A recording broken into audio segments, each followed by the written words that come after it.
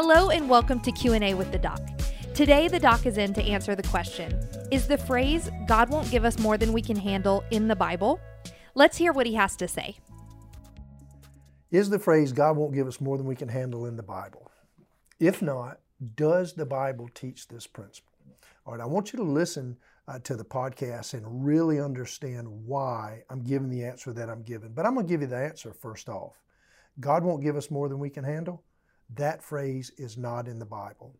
Nor does the Bible teach this to be a principle true for you and me. On the contrary, the Bible teaches that we need God's help, that we cannot handle life, at least not in a way that would honor God, on our own, and that temptations, that trials, that difficulties, as they come, we handle them much greater if we depend on God when we go through them. Let me explain using a verse that I think is probably why some people would ascribe to the principle that God won't give us more than we can handle. Listen to 1 Corinthians 10:13. The Apostle Paul, writing to the church at Corinth, writes this: "No temptation has overtaken you except what is common to mankind. And God is faithful. He will not let you be tempted beyond what you can bear." Now, please understand, this is the first part of the verse. There's another sentence that comes after that's included in the context of this verse that without it, we might actually think that we can handle anything or that God won't give us more than we can handle. Again, listen to it. No temptation, all right, nothing has happened to us except what is common. And God is faithful. He will not let you be tempted or go through beyond what you can bear. So on the surface, or at first, it appears that God won't give us more than we can handle. However, we have to read the entire verse to understand that that is not what the Apostle Paul was teaching those in Corinth, nor is it what the Bible says to you and me today. So the whole verse reads this way: "No temptation has overtaken you except what is common to mankind, and God is faithful. He will not let you be tempted beyond what you can bear. But when you are tempted, He will also provide a way out so that you can endure it." So what that's saying is things are going to happen that are common to all men. We're going to face temptations, challenges, difficulty, trials that's not necessarily unique to us, in that other people have faced similar experiences, difficult ones, that we experience. And God is faithful. He won't let us go through anything that we can't handle with His help. The last part of the verse clearly indicates that we need God's help as we move through difficult times so that we'll become better on the other side of them rather than becoming bitter. So the last part of the verse says, but when you are tempted, or when you face these trials or temptations or difficult circumstances, it says He, that's God, will also provide a way out so that you can endure it. The way out is provided by God, not by our own self-determination, not by our own strength, not by our own will. It is the grace of God that carries us through these difficult times. In the New Testament, Paul continues to write about how grace, which is God's righteousness at Christ's expense, through faith in Christ, we can receive grace not just for salvation, but also to sustain us through the difficult challenges of life. Paul writes about that in 2 Corinthians, his second letter to the church at Corinth, chapter 12, verses 7 through 10. He continues this thought that when tough times come, it is God who gives us the strength. It's not that God doesn't give us more than we can handle. It's that God won't give us more than we can handle with His help. Listen to 2 Corinthians 12, 7 through 10. Paul had just finished writing about an experience that he had, whether in spirit or in body. He says that he was taken up to the third heavens. In other words, Paul had been taken to the very presence of God, and God gave him a glimpse of what the future would be like when we all get to heaven, so that he could continue to teach us here on earth. And after receiving that, he was worried about gaining a level of arrogance or pride that could hurt his life and his ministry. And in verse 7 it says this, therefore, after he had experienced this, it says, therefore, in order to keep me, that's Paul, from becoming conceited, I was giving a thorn in my flesh, a messenger of Satan to torment me. So Paul says to keep him from being dependent on himself, from living as if he did not need God's help, God allowed a difficulty to happen in his life. It was so bad, so tough, so hard that Paul referred to it as a messenger of Satan. And he said it tormented him, meaning that it was a very difficult time. Continuing in verse 8, Paul says, 3 times I pleaded with the Lord, please remove this from me. In verse 9, here's what I want us to get. But God said to Paul, my grace is sufficient for you, for my power is made perfect in your weakness. Paul realized this and said, therefore I will boast all the more gladly about my weaknesses, so that Christ's power may rest on me. That's why, for Christ's sake, I delight in my weaknesses, in insults, in hardships, in persecutions, in difficulties. For when I am weak, then I am strong. So the original question, is the phrase, God won't give us more than we can handle, in the Bible? No, it's not. Nor is the principle taught either.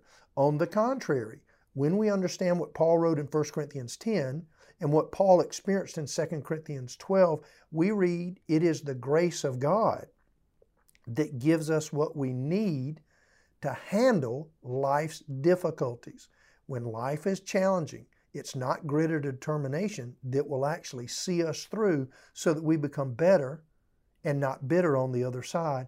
It is the very grace of God. 2 Corinthians 12:9, God said, my grace is sufficient for you. My power is made perfect in your weakness. God's not looking for ability in people. He's looking for availability. If we would come to God and say, God, I am at your mercy. Work in me and work through me. No matter what life throws at us, no matter how difficult it would be, God will give us the power to overcome that circumstance, that situation, that difficulty, that temptation. But it's not in our own strength. It is the very power of God that's extended us through grace. And when we understand this, when we pray for this, when we operate in it, then God allows us to move forward. Let's not be so arrogant that we think that we can handle anything without God's help. Proverbs 8:13 says, God hates pride. James 4:10 says, humble yourselves before the Lord, and He will lift you up. When you're facing a difficult circumstance, surrender to the Lord in that moment and say, God, please give me the strength to overcome this difficulty, this pain, this challenge, this torment, whatever it is. And the Bible teaches God will extend to you the grace necessary to receive victory in that. I want to read for you one more illustration. So that was a New Testament illustration. Let's go back and look at the history of Israel and understand a story that gives us a little insight that this is the way God has always operated with His people. So in Exodus chapter 17, God is speaking to Moses on behalf of the nation Israel. And He tells Moses to lead them with what some would refer to as the rod of God. Some translations say the staff of God. And this staff of God represented the very power of God. So in verse 8 and following, here's the story. It says the Amalekites, these were the enemies of Israel. The Amalekites came and attacked the Israelites at Rephidim. They had already been freed from Egypt, and Moses was leading them toward the promised land. And they were at Rephidim being attacked by the Amalekites. In verse 9, Moses said to Joshua, choose some of our men and go out to fight the Amalekites. Tomorrow I will stand on the top of the hill with the staff of God in my hands. Remember, the staff of God represented the power of God. So Joshua fought the Amalekites as Moses had ordered, and Moses, Aaron, and Hur went up on top of the hill. Don't miss this part, starting in verse 11. As long as Moses held up his hands, the Israelites were winning. Remember, he was holding in his hands the rod of God, which represented the power of God. As long as Moses held up his hands, the Israelites were winning.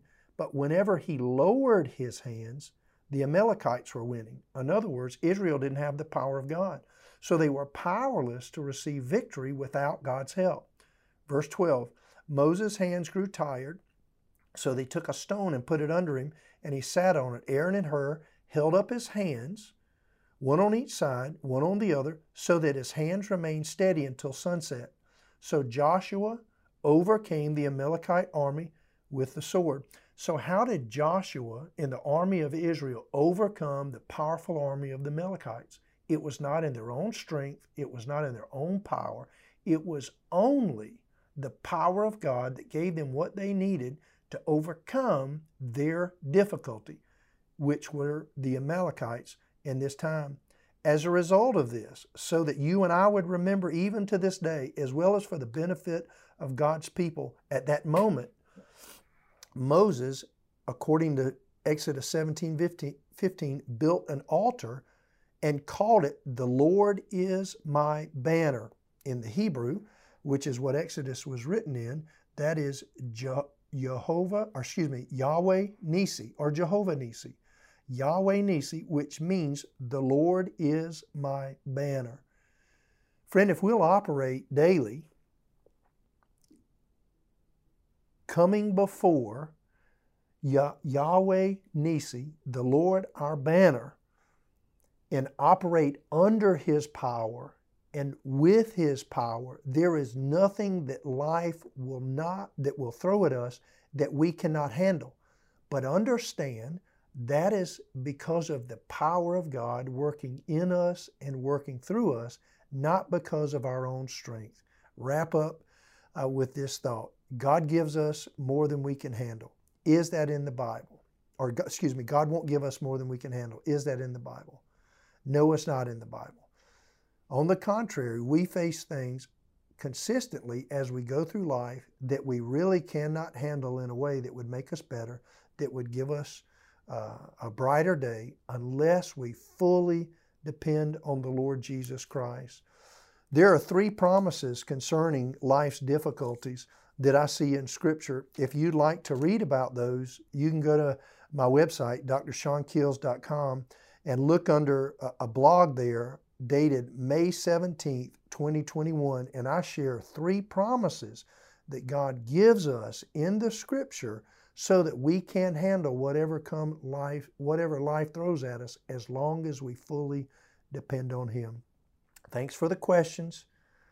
Appreciate them. Please continue to send them in. Whatever you do, though, as we wrap up this podcast, remember, God loves you, and so do we. Have a great week. Thank you again for joining us on Q&A with the Doc. If you have any questions for Dr. Shawn, you can send him a message on social media at Dr. Shawn Keels, or send him an email at shawnkeels@gmail.com.